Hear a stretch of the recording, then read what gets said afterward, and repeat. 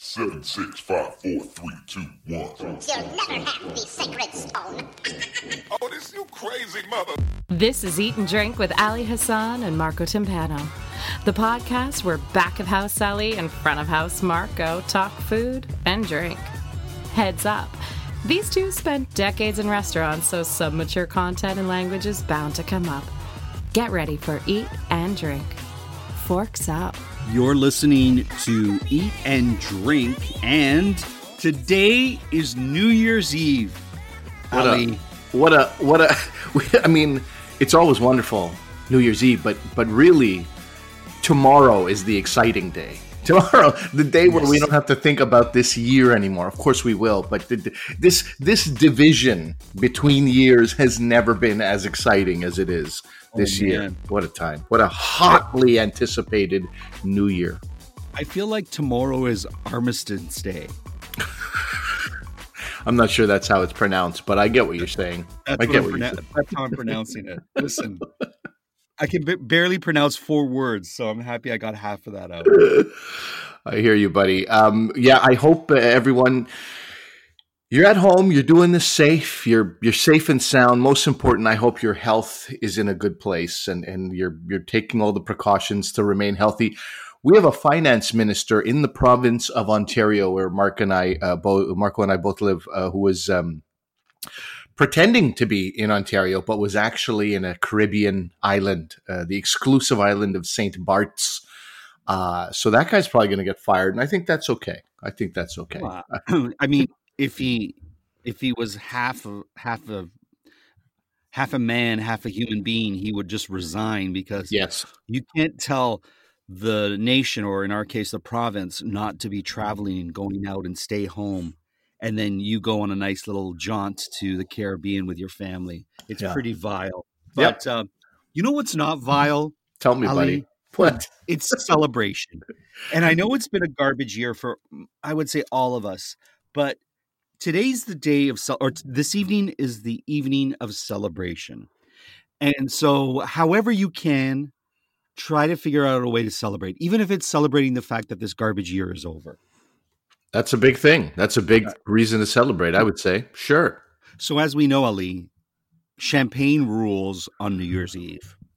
And it makes some of us throw up on New Year's Eve, but that's another story for another time, maybe 5 minutes from now. But champagne is the go-to. Absolutely.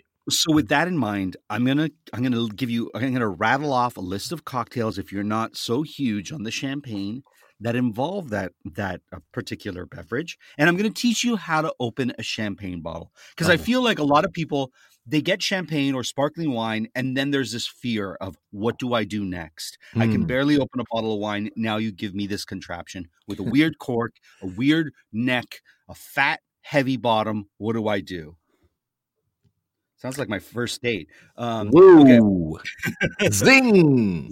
My favorite part of champagne is actually opening the bottle. I find this the most exciting. And then when it comes time to pour it, I just skip my glass. Those bubbles, I don't know why. I thank God for Prosecco, personally. Prosecco made everything better. But just having, it's one of, you know what? It's like Southern Comfort at age 16 and champagne at maybe age 20. Those two things went bad. And they occupy a space in the back of my head of just danger and disgust. Yeah, I totally get that. I'm not a fan of any sparkling wine, really. I did have the Franciacorta that Loretto recommended, and I really enjoyed that. So if you're going to the liquor store or the wine store today and they have Franciacorta, consider picking it up, because it really is tremendous. It's kind of the best of both worlds of champagne and Prosecco, especially if you're not a big fan of them. I think you'll appreciate this. Sure. And Lambrusco, we should mention, is a red that's got that sparkling, not sparkling, but the effervescence to it as well. If you just really want red wine, but you need some effervescence for New Year's in your life, Lambrusco is a nice bet also. Anyway. Oh, I'm glad you said that, because I'm going to segue to that a little bit later on. But let me talk about champagne, opening champagne. I believe when you're opening a bottle of champagne, it's not meant to look elegant. It should look like you're ready to wrestle a shark. Okay? Okay, then I'm doing it right. Great. You need to be in control. You need to block out the world. It's just you and the shark, in this case, the champagne bottle. And don't be afraid, because you're either going to live or you're going to die. So there's no two ways about this. You're either going to do it right or you're going to do it wrong. At the end of the day, there's no in between with champagne. I love it. Okay, love it. So okay. Here are what 10 a great things. visual. Yeah, here are 10 things about how to open a champagne bottle, all right? And they're simple. 1, make sure your bottle is chilled. A cold champagne bottle, it should feel cold in your hand. Not cool, not lukewarm, not dusty. Cold. Okay, yeah. Have glasses nearby. You want to be able to, if the champagne, because it's pressurized and it could come spilling out of the bottle, much like me on my first date, you want to have a vessel nearby to catch the spillage, all right? Next, you're going to remove the foil. You don't have to be dainty about this. Once again, you're not opening a bottle of wine. You're wrestling a shark. Just rip off that foil. It doesn't have to look elegant. You're going to tear off. You're not going to do a perfect line. Just rip off that stuff. You want to get to the cage. The cage is that twisted metal thing on the top, right? Mm-hmm. It takes about, this is the third thing you need to know. It takes about 6 half turns to remove the cage. All right. So remember, you're going to be twisting it for a little bit. Don't be nervous. Just twist it. When you're holding a champagne bottle, what you want to do is put your 4 fingers around the neck closest to the top of the bottle and your thumb on the top. So your thumb basically holds the cork from the top, and your 4 other fingers are wrapped around the top of the neck, holding the bottle. Think about your thumb as the savior. It'll stop that cork from popping into grandma's eye on a special occasion, right? You're kind of keeping that thing a little bit in check. Yeah. It's your thumb. The reason we have thumbs is to hold the top of the cork of a champagne bottle. Don't let scientists tell you anything else. It doesn't separate us from the animals. It just serves that one purpose. And this is when your thumb is gonna do the work. It does it one day a year, and this is where it's gonna happen. All right. Now, one thing people fail to do is look around and make sure you're not pointing your bottle at people or the chandelier. A lot of people are opening it in the dining room in front of their crystal chandelier, and they don't think, what's above me? Am I pointing the cork there? If it slips out of my thumb, is it going to break grandma's expensive chandelier? Good tip. Hot tip. Yeah, okay. Hot tip, man. Now, here's another thing that a lot of people fail to do. You want to keep your champagne bottle at a 45-degree angle. Some people plop it on the table and they twist it like they're drilling for oil or something. You don't want to do that. Keep your champagne off the table at a 45-degree angle. And the reason for that is, one, you'll have better control because it's you and the champagne bottle. It shouldn't be you, a table, the champagne bottle, a napkin around your head, people talking to you. Just focus on the task at hand. Yeah. It also keeps the bubbles in check. If you have it at a 45-degree angle, once it's popped, your bubbles are going to be at their most brilliant, at their most robustness. They're going to have the most bubble effect. Now, tip 8 is probably the most important, and this is where a lot of people fail. You twist the bottle, not the cork. You hold the cork, like I described, thumb on top. At this point, your other fingers are kind of around the cork. So let's say your index finger and your middle finger are around the cork, and you're holding on to that cork with all dear life. And your other hand, which is holding the bottom of the champagne bottle, does the work. It twists it, and you can go slow. Block out the world. It's you and the champagne bottle. Just start twisting it. The first few twists may be difficult. Just remember, hold your cork, twist your bottle, twist. It's not a race. Enjoy this moment. I love it. As it starts to twist, you're going to feel the champagne cork slowly start to rise. Depending on how much pressure is in the bottle, it might rise quite quick. Your goal here is not a pop sound. It's a hiss or a whoosh sound. So as you slowly twist the base of your bottle, your cork should be slowly coming out. As it comes to almost the top, you can sort of feel it. You kind of just ease it out so it makes that whoosh sound. Now, even doing this, as careful as this can be, like a fight with a shark, there might be some messiness, right? So if you do all these things and the cork still pops, or as it whooshes, champagne starts to spill out, you want to be pouring it in that glass that you should have nearby, as I said in step one. Mm-hmm.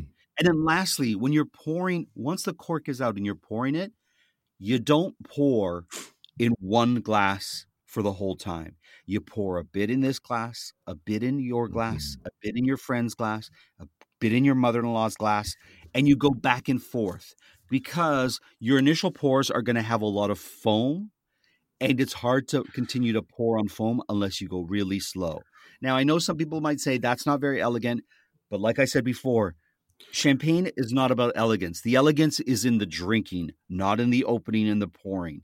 And having opened and poured plenty of champagne, I know that that's where you take control as the person who's in command of the bottle and the pour, and you just pour in one glass, go to the next, and you can always go to refill. It also lets you gauge how much of the champagne you have distributed amongst how many glasses. So if you've only got one bottle, let's say a Magnum, but you've got 15 guests, start by pouring a bit and just keep going back until the bottle's empty. Because the last thing you want to do is pour one guest a full glass and everyone else gets a third of the glass. Distribute that shit out evenly. And those are my tips on how to open champagne. Great tips. I want to highlight a couple of things there. Sure. Yeah. Number one, please don't have 15 people under one roof during a pandemic. That's just my PSA. Number two, let's say you have 2 to 4 people all getting a bottle of champagne. Maybe we should talk about how to cure the champagne hangover. And number 3, and I think this is the most important thing. I think for you, opening champagne bottles is just second nature. But sure. I think what I'd love to highlight is you said the cage especially, you twist it about 6 times. I think that's important because I think people already start panicking. They turn it twice or 3 times. Damn thing's not coming off. They turn it again. It's not coming off.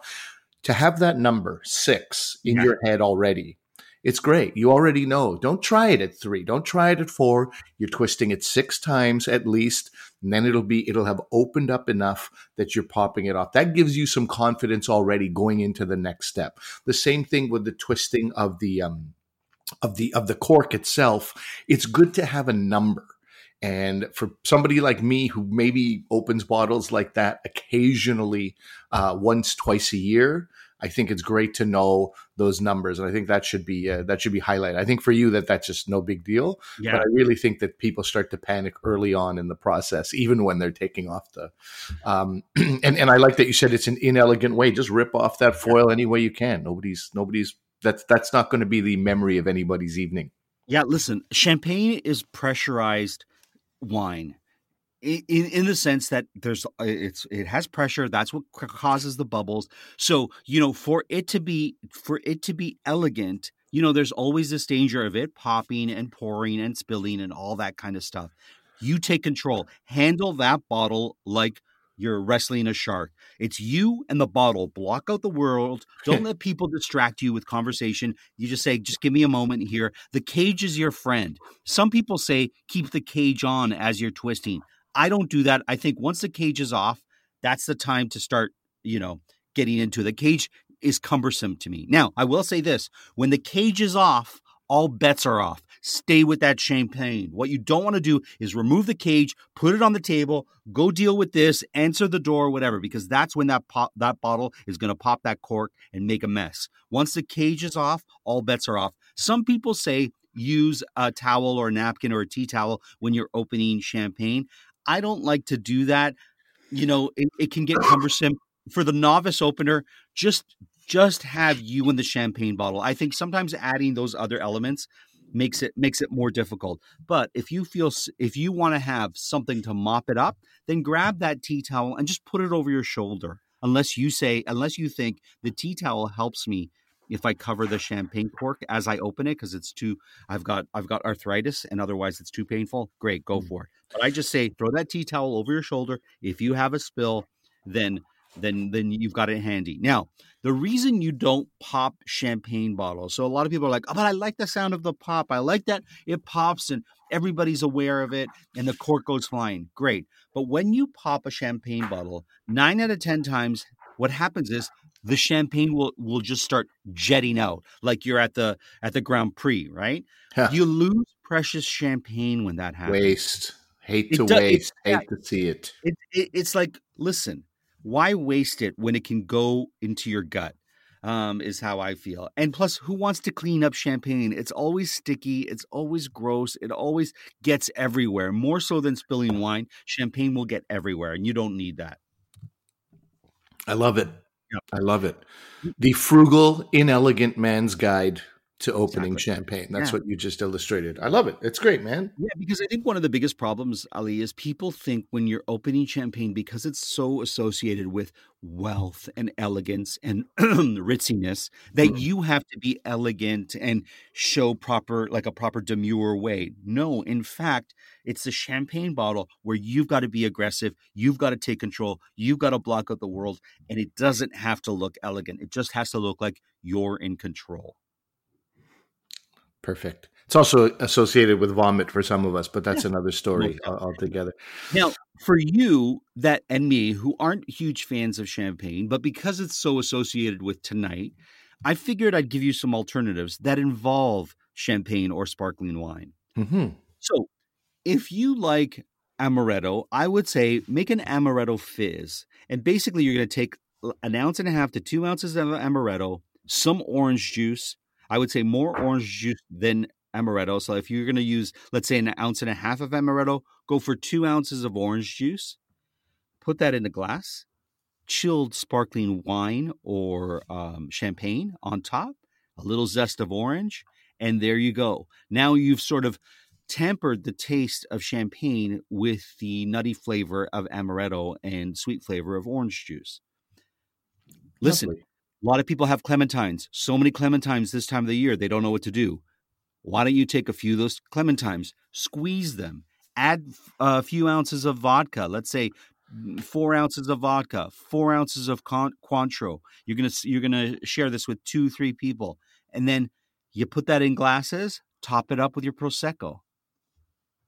Great way to use your clementines. The vodka adds a little extra kick to it. Right. And if you're like me and you don't like champagne, it's the bubbles that you're going to get from the champagne like sparkling water. So basically, I've replaced sparkling water with champagne in this case for this celebration.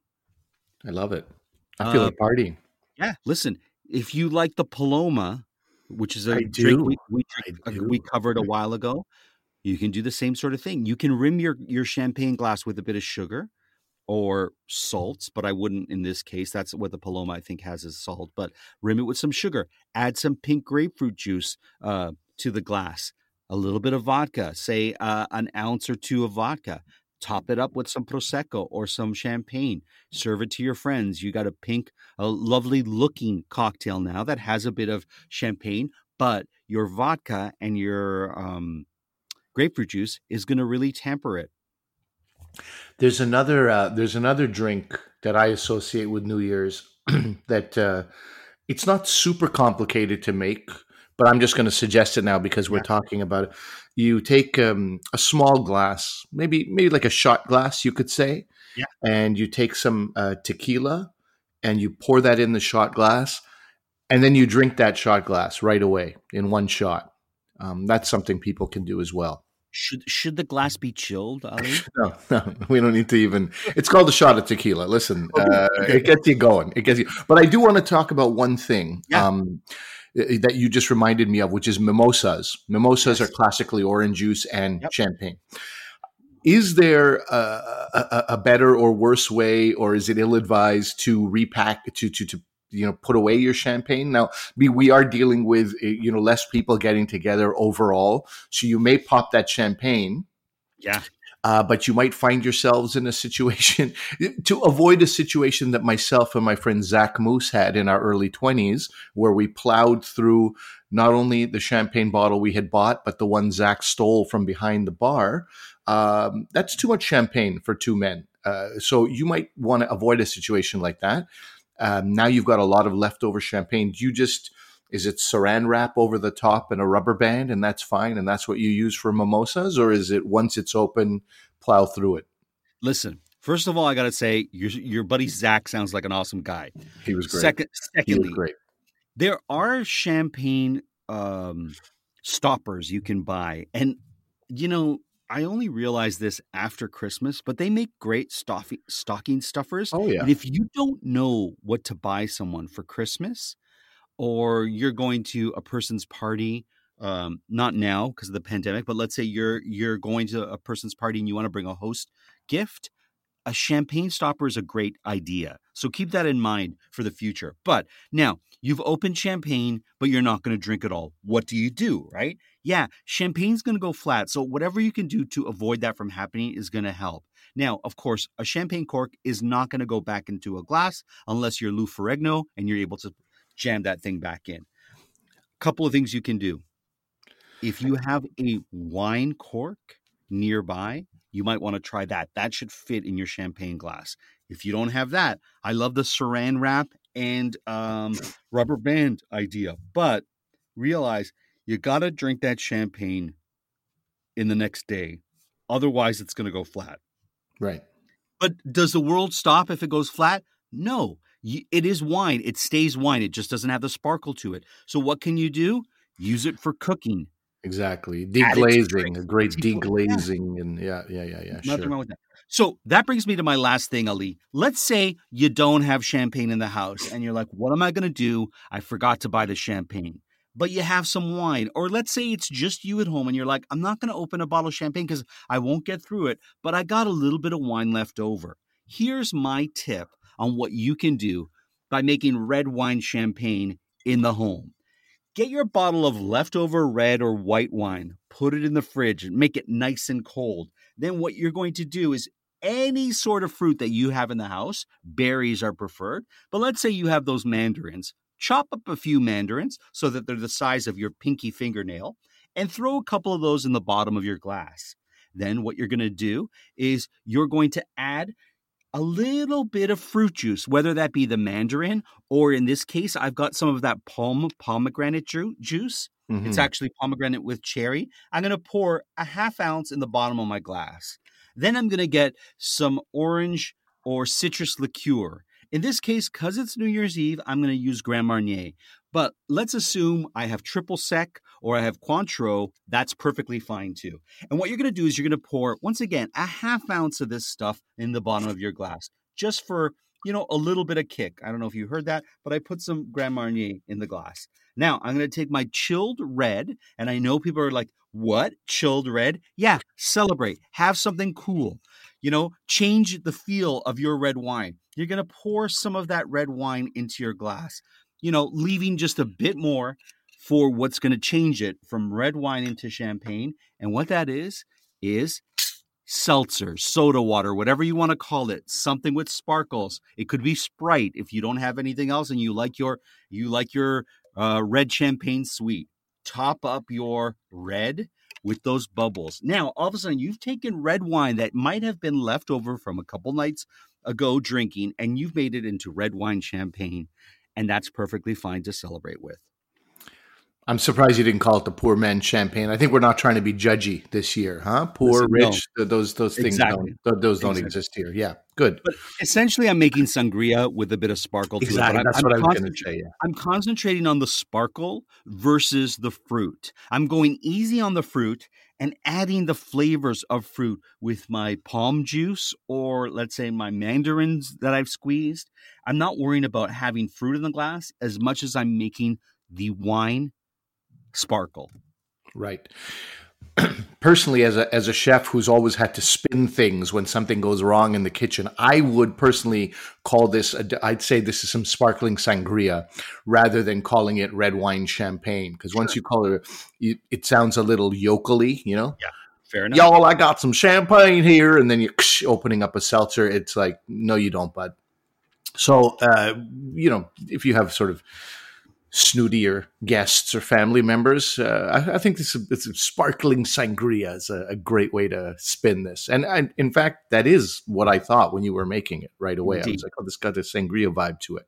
I mean, anyone who knows how to make sangria should have been thinking that Marco's full of shit right now. But it's a great alternative for if you don't have champagne, if you don't like champagne, but you want the feel of some bubbly wine, you can make that. And like you said earlier, Ali, try Lambrusco. If you're like, I don't dig champagne, I like my wines red, go for an effervescent red like Lambrusco. I don't think you'll be disappointed. Right. And I want to add one more thing. Yeah. People who are listening right now on December 31st, you may want to pause right now, or if it's in your headphones while you're listening, head to the shop, head to that liquor store, because the lineups were pretty long last year. You got to think about all the people normally who are out at clubs, nightclubs, restaurants. That's not happening in many parts of North America and the world. You don't have those big parties. You don't have, you're not going to someone's house where they took care of the booze.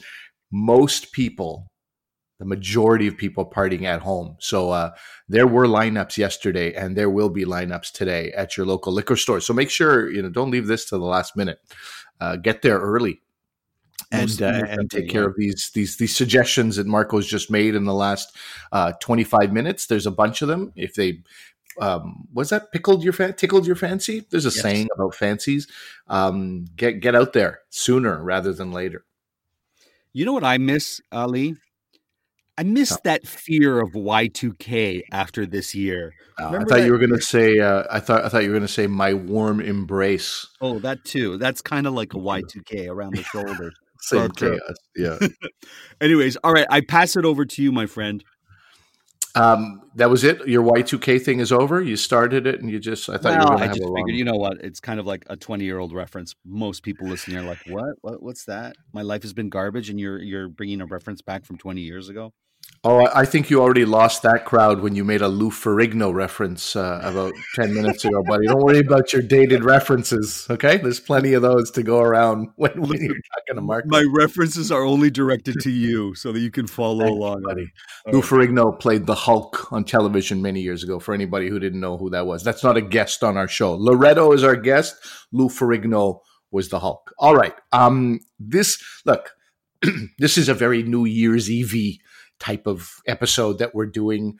Champagne was the focus of Marco, and lobster was going to be my focus. And I did that because I know that as you and I were texting over the last week, you've consumed some lobster. I've consumed quite a lot of lobster, actually, more than I normally do. I basically got a year's worth of lobster in a 4-day period. Amazing. Where did you get yours from? What did you do with your lobster, Marco? Well, I got my lobster at my mom's house, and basically what I did with it was I ate it. So she got some lobster tails, and we're talking about North Atlantic lobster, because there is rock lobster, Caribbean lobster, whatever you want to call it, and there's the lobster that we have in this area of Canada, or in sort of the Maritimes of Canada, that is a sweet, tender lobster that you can find its meat from both the claws and the tail. But I had mainly tail. And it was grilled, and it was fantastic, my friend. That's great. I recently, a colleague, a woman I know, her father used to be a lobster fisherman. So he still has these connections in Nova Scotia, Maritimes of Canada, with a number of lobster fishermen. So this woman, Joan, has just every year said, okay, I'm ordering lobster. Early December, late November, she puts out the email and people say, I'll have 3, I'll have 4. So depending on how many hours, how many orders she gets, she gives us a price. And then it's like, this is the day they're arriving. The shipment will come in before noon, and everyone either be at this building or be at my house. This year it was out on her, in her driveway. And I was the first guy there. I just happened to be in the neighborhood where she lived. I was the first guy there. Live lobsters. 3 for my neighbor. because my neighbor and I had lobster poutine last year, right around this time, from the same shipment, from the same lady. And so my neighbor was like, I'll take 3. And I said, I'll take 3 as well, even though it's only myself and my sons who really like lobster. My wife told me this year, I've realized that I can have 1 bite of lobster a year, and that's good for me. And part of me was like, why are we even together? But at the same time, like, let's celebrate this. You have your 1 and I'll eat the rest of the lobster. But we, my sons and I had a great time, especially my youngest. The 5-year-old already is a guy who eats everything and eats more than he probably should. But we're going to worry about that maybe at a later date. Right now, we're celebrating the fact that he's not at all a picky eater. But we did something. I'm going to give a little shout out to a gentleman named Barney from BBC Good Food, because, like champagne, I don't have lobster regularly. I have lobster, but buying lobster, cooking it in my home, taking it apart, I need those reminders. So BBC Good Food has a video. A gentleman named Barney shows you how to, take apart the lobster. And I was like, oh, great.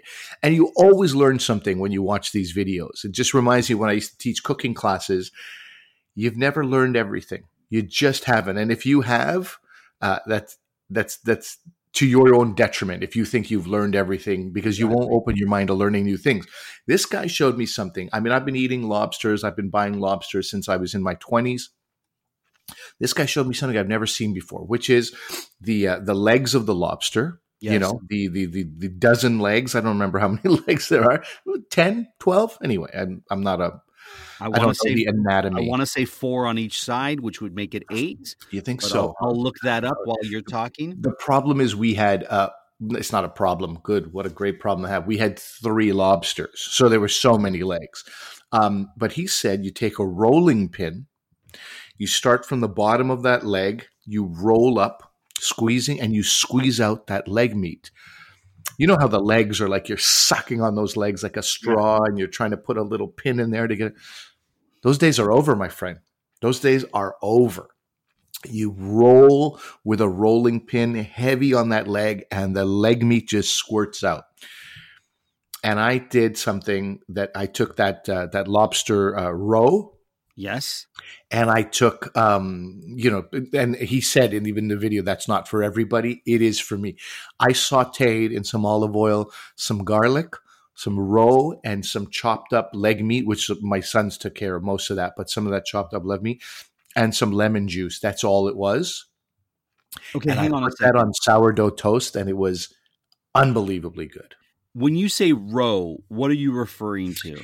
I'm referring to what is in the belly. Is it the wrong thing that I'm saying here? I think it is. I think it is. Okay, so first of all, a lobster has 10 legs, just so you know. Okay, great. I think it's four legs and 2 claws, but I could be wrong how they're describing it here.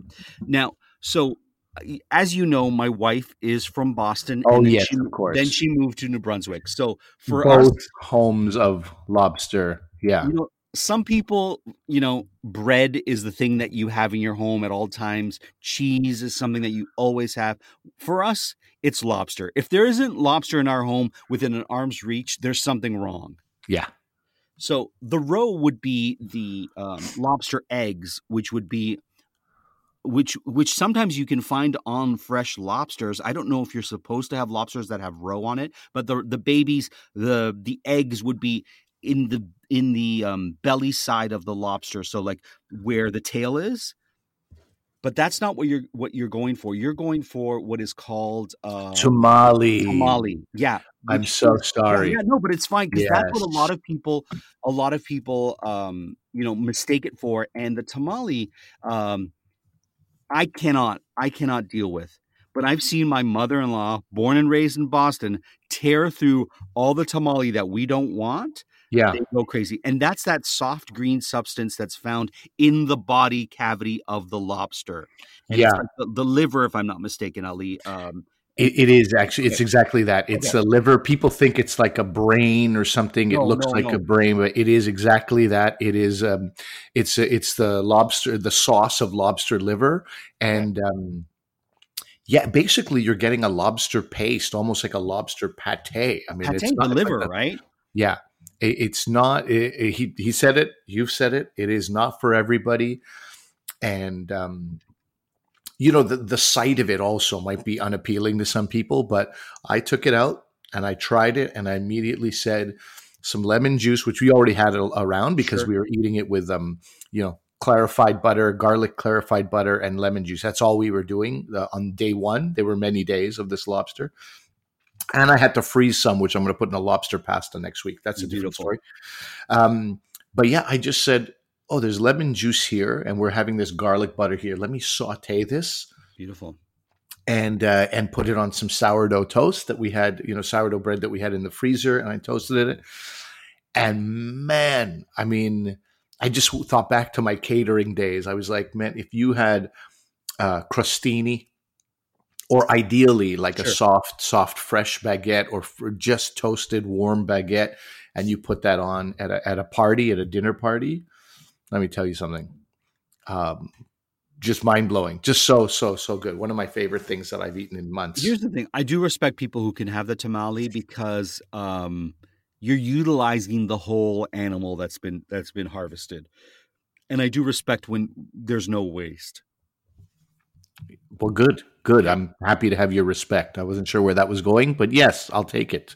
I was just looking up other things to do with the tamale. So, what do people do? A lot of people just kind of eat it. I'm not finding a whole lot of stuff. Like I feel like I look online. I feel like there's an industry here. What to do with this tamale? Transform it into other things? Can you make it into a tamale pesto? I don't know. But what you're describing sounds like the best thing to do with that I've heard to do with tamale. Yeah, I mean those pieces were already together in front of me, right? I had minced garlic and warmed up this clarified butter, ghee that we already had at home, and mixed them together, and that's what we were dipping lobster in after we had squeezed lemon all over it. Mm-hmm. So those things were already there, and then I saw the roe, and I was like, man, I mean, not the roe, the tamale, and I was like, these things together could be good, and I wasn't wrong. I wasn't wrong, thank God. So that was part of my lobster consumption. Then we froze some of it because it was 3 lobsters, and my daughter's not interested. My wife has a little bit, and she's like, it's good. Anyway, I'm going to have some water now. I mean, she just moved on. I was like, there's no moving on here. We were knee deep in that lobster. And then 2 days later, Christmas Day, as you know, Marco, I'm nothing if not an observant Jew on Christmas Day, and I carry on the traditions of my Jewish ancestors of the last 120 years, and I eat Chinese food on Christmas. I just think it's one of the greatest things. Now, it's a very, very interesting history of why that happens. It started in I believe it was New York. In the New York area, there were many Chinese who came over. They had already been working on the railroads in Western America since the late 1800s. They came to New York. Some of them, they opened up restaurants. Jewish immigration was huge in the early 1900s, and the Jews were, in Irish and Italian and other sort of white establishments weren't always as welcome, but they were very, very much welcome in Chinese restaurants. And the Chinese also don't mix dairy and meat, which many Jews never did. Right? Okay, I see. So this was a place to go and eat. You think of Italians, there's mixing of the meat and the cheese all the time. Yes, of course. Which is what we love, which is the reason you guys were accepted into society. Maybe the only reason. But the Jews never did that. The Chinese have never done that. There's hardly any dairy in Chinese food in general. And so it was a good mix, and they were accepted there, and they were both sort of, these immigrants with shared a kinship, and it just became a thing over the years. So many Jews will eat Chinese food not knowing where that came from. And I only read that recently. I thought it was a very interesting part of history. But I love it. I love doing it. And so we ordered from a Chinese restaurant on the 25th. And us and about 1 million other people were ordering from this Chinese restaurant. But they had General Tao lobster. And I was like, you know what? I'm on a thing. I'm on a roll. Let's get some General Tao lobster. So we ate lobster again. And it was so good. What are you going to do? Wow. And so I've got a lot of lobster in me. I didn't think this episode would take the turn of the Jewish and Chinese, legacy and history of that on New Year's Day, but I'm glad it did. Now, Ali, I do have to issue out a bit of a heads up or a warning about lobster tamale that I just discovered. So you might want to plug your ears on this, but Health Canada reminds Canadians or anyone listening about the consumption advice of tamale from lobsters. They can sometimes, very small numbers of lobsters can contain the paralytic shellfish poisoning, and that would be found in the tamale, not in the meat. So just consume it with caution. They say not to consume more than one lobster worth of tamale, in a day, I would imagine. And it's advised that children not eat the tamale. And I will say that. That's what Health Canada says. I hate to burst your bubble on New Year's Eve. So many mistakes made in the last week. But so listen, many mistakes. You know what? I sometimes think that there's an over cautioning on things. And if you like it, listen, go with God and enjoy. Listen, it's like the people who are like, I'm going to win the lottery this week. Like, how narcissistic are you that you're going to win the lottery? You think you're the guy. That's the way I look at it. How narcissistic am I to think that I'm the guy who's bringing lobster into my home once a year, that I'm the guy who's going to get paralytic poisoning or whatever you called it? It's, the odds are stacked against me. My son, my 5-year-old, did have diarrhea last night, but that's way removed from the lobster that we ate a number of days ago. So that's fair fine. enough. Listen, I usually have diarrhea while I'm eating lobster. So, he's in good company. I want to say this. Lobster eggs Benedict is the end of the world. It's one of the most delicious things one can have the day after, tomorrow, whatever. Yeah. Hollandaise sauce and... Oh, that's regal. That's some regal stuff, man. Okay. Well, good. Right. I'm just going to say, as I thought about sort of the landscape of the world and these all-inclusive resorts, if you've ever been, it's like, it's a little bit painful to see like these lobster mountains and all this lobster kind of getting wasted and stuff. And you're like, oh God, this is too much. Like, I think it's a great time to support lobster fishermen, and do your research on that, please, because there are certain unethical fishermen that shouldn't be supported right now. Support your lobster fishermen and support this industry. I think it's a great time. I never mentioned the preparation. Yes, please. Big pot, salted water, lobster. If you've got the stomach for this, goes in. Okay, we had one that was. I put it on our Instagram page. It was trying to not go in. It grabbed its tail around the pot as I was putting it in, and it really looked like an alien coming out of a pot, and it looks insane. But anyway, they go in, and you boil them for 20 minutes. And once that 20 minutes is done, very, very important, you take them out of that water. Also wash that pot because that's going to smell of lobster pretty strong otherwise. Sure. But you take them out and you rinse them in cold water. You don't want them to continue cooking. Right. You keep that. If you say, oh, I'll turn it off and I'll just leave it in the pot for now, very bad idea. You're going to get really you're going to get lobster pate, lobster mush, and not the good kind. It's not going to have a great texture to it. And that was it. It was just that simple. And then, as I mentioned, the BBC Good Food website did a great job of, step by step. I had my sons with me doing this too. Twist this, take this off, remove this. And some of the stuff children just won't be able to do. You just need scissors. You need a cloth. You need some sort of a mallet or something to break up the claws. And then you need that rolling pin. I can't recommend that enough. I thought that was so great. Such a great tip. So that's it. That's my whole thing on lobster. If you can support this year the industry and get some lobster in you, all power to you, and bon appetit. Yeah, it sounds amazing. Listen, some people recommend jamming a big knife in the lobster's head before you put it into the water, thus ending its sort of not wanting to go in the water. I say do what you need to do. Look, I think it's important to know where your food comes from and what goes into your food. So I think that's a great lesson for your son too. It's like, we're going to eat a lobster. This is how it works. What I love about today's episode is it shows the inelegance to some of the world's most elegant food. Absolutely right. Absolutely right.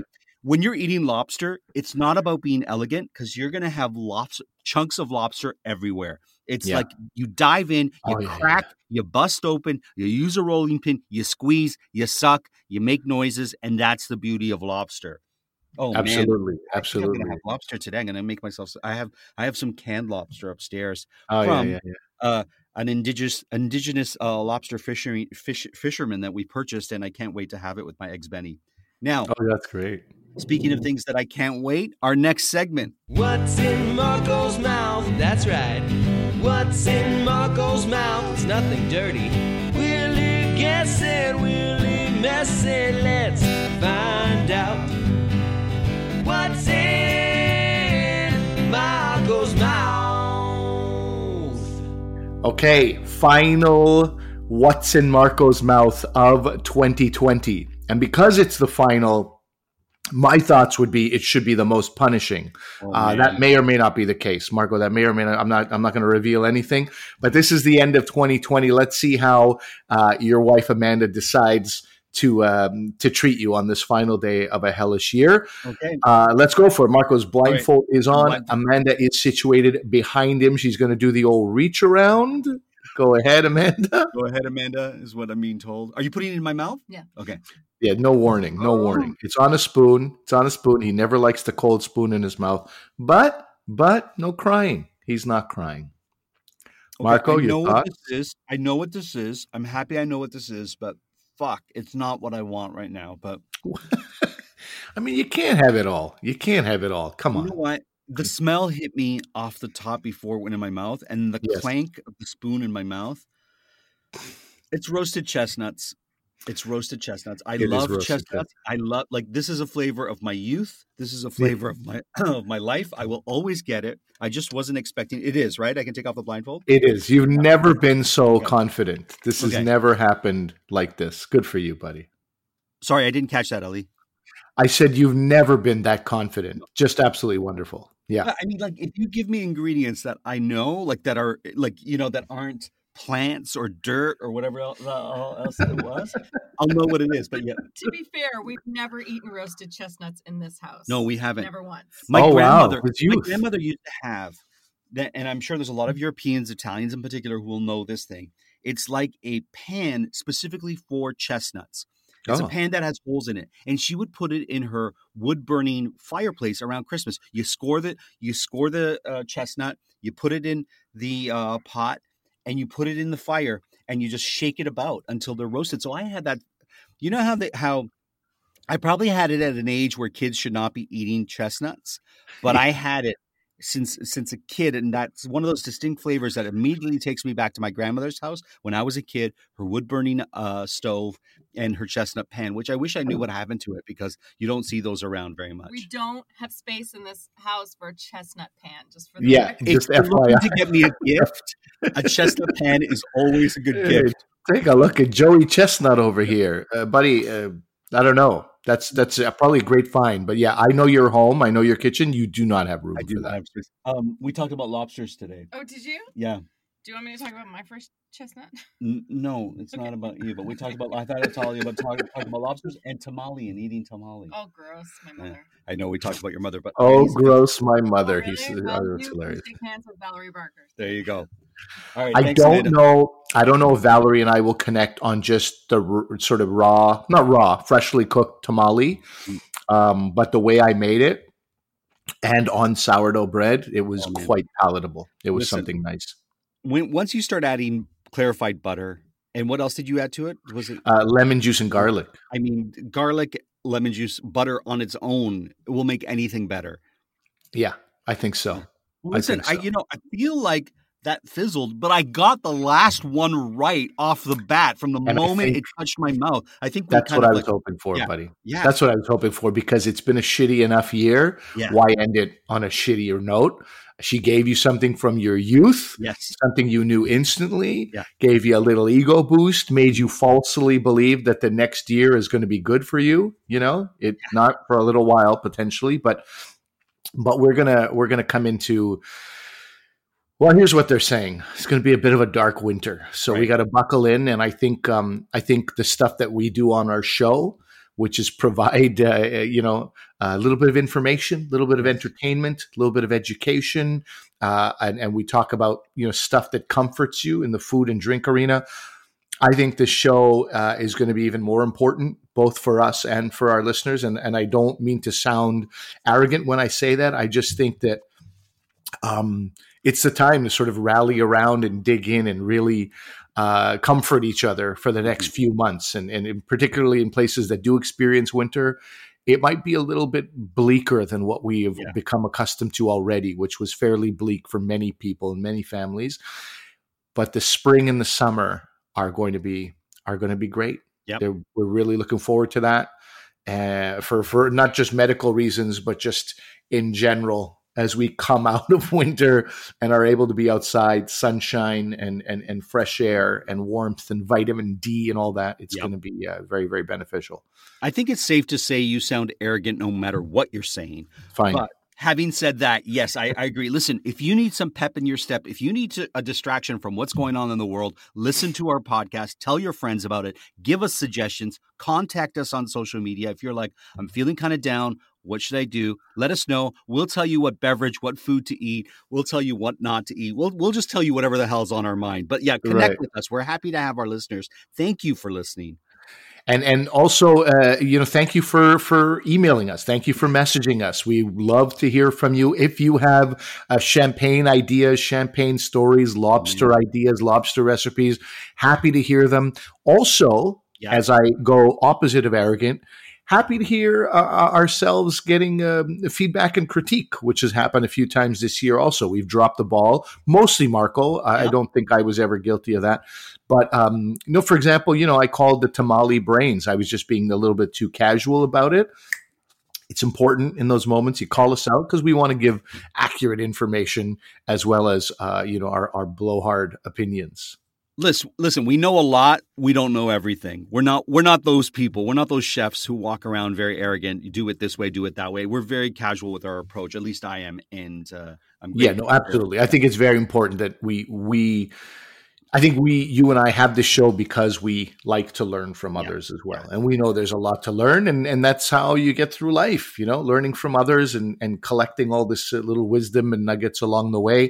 2020 has not been kind to all of us. I hope it has been somewhat kind to you. I hope you have some good lessons that you've learned. But like so many of you, if not the vast majority of you, Marco and I are also very much looking forward to an end of this year and new opportunities and new life to be injected into our 2021. So from my end, from my family, from everybody in my circle, a very happy new year to all our listeners. That's right. All the best for you guys. In 2021, we will see you there with a glass in one hand and a fork in another.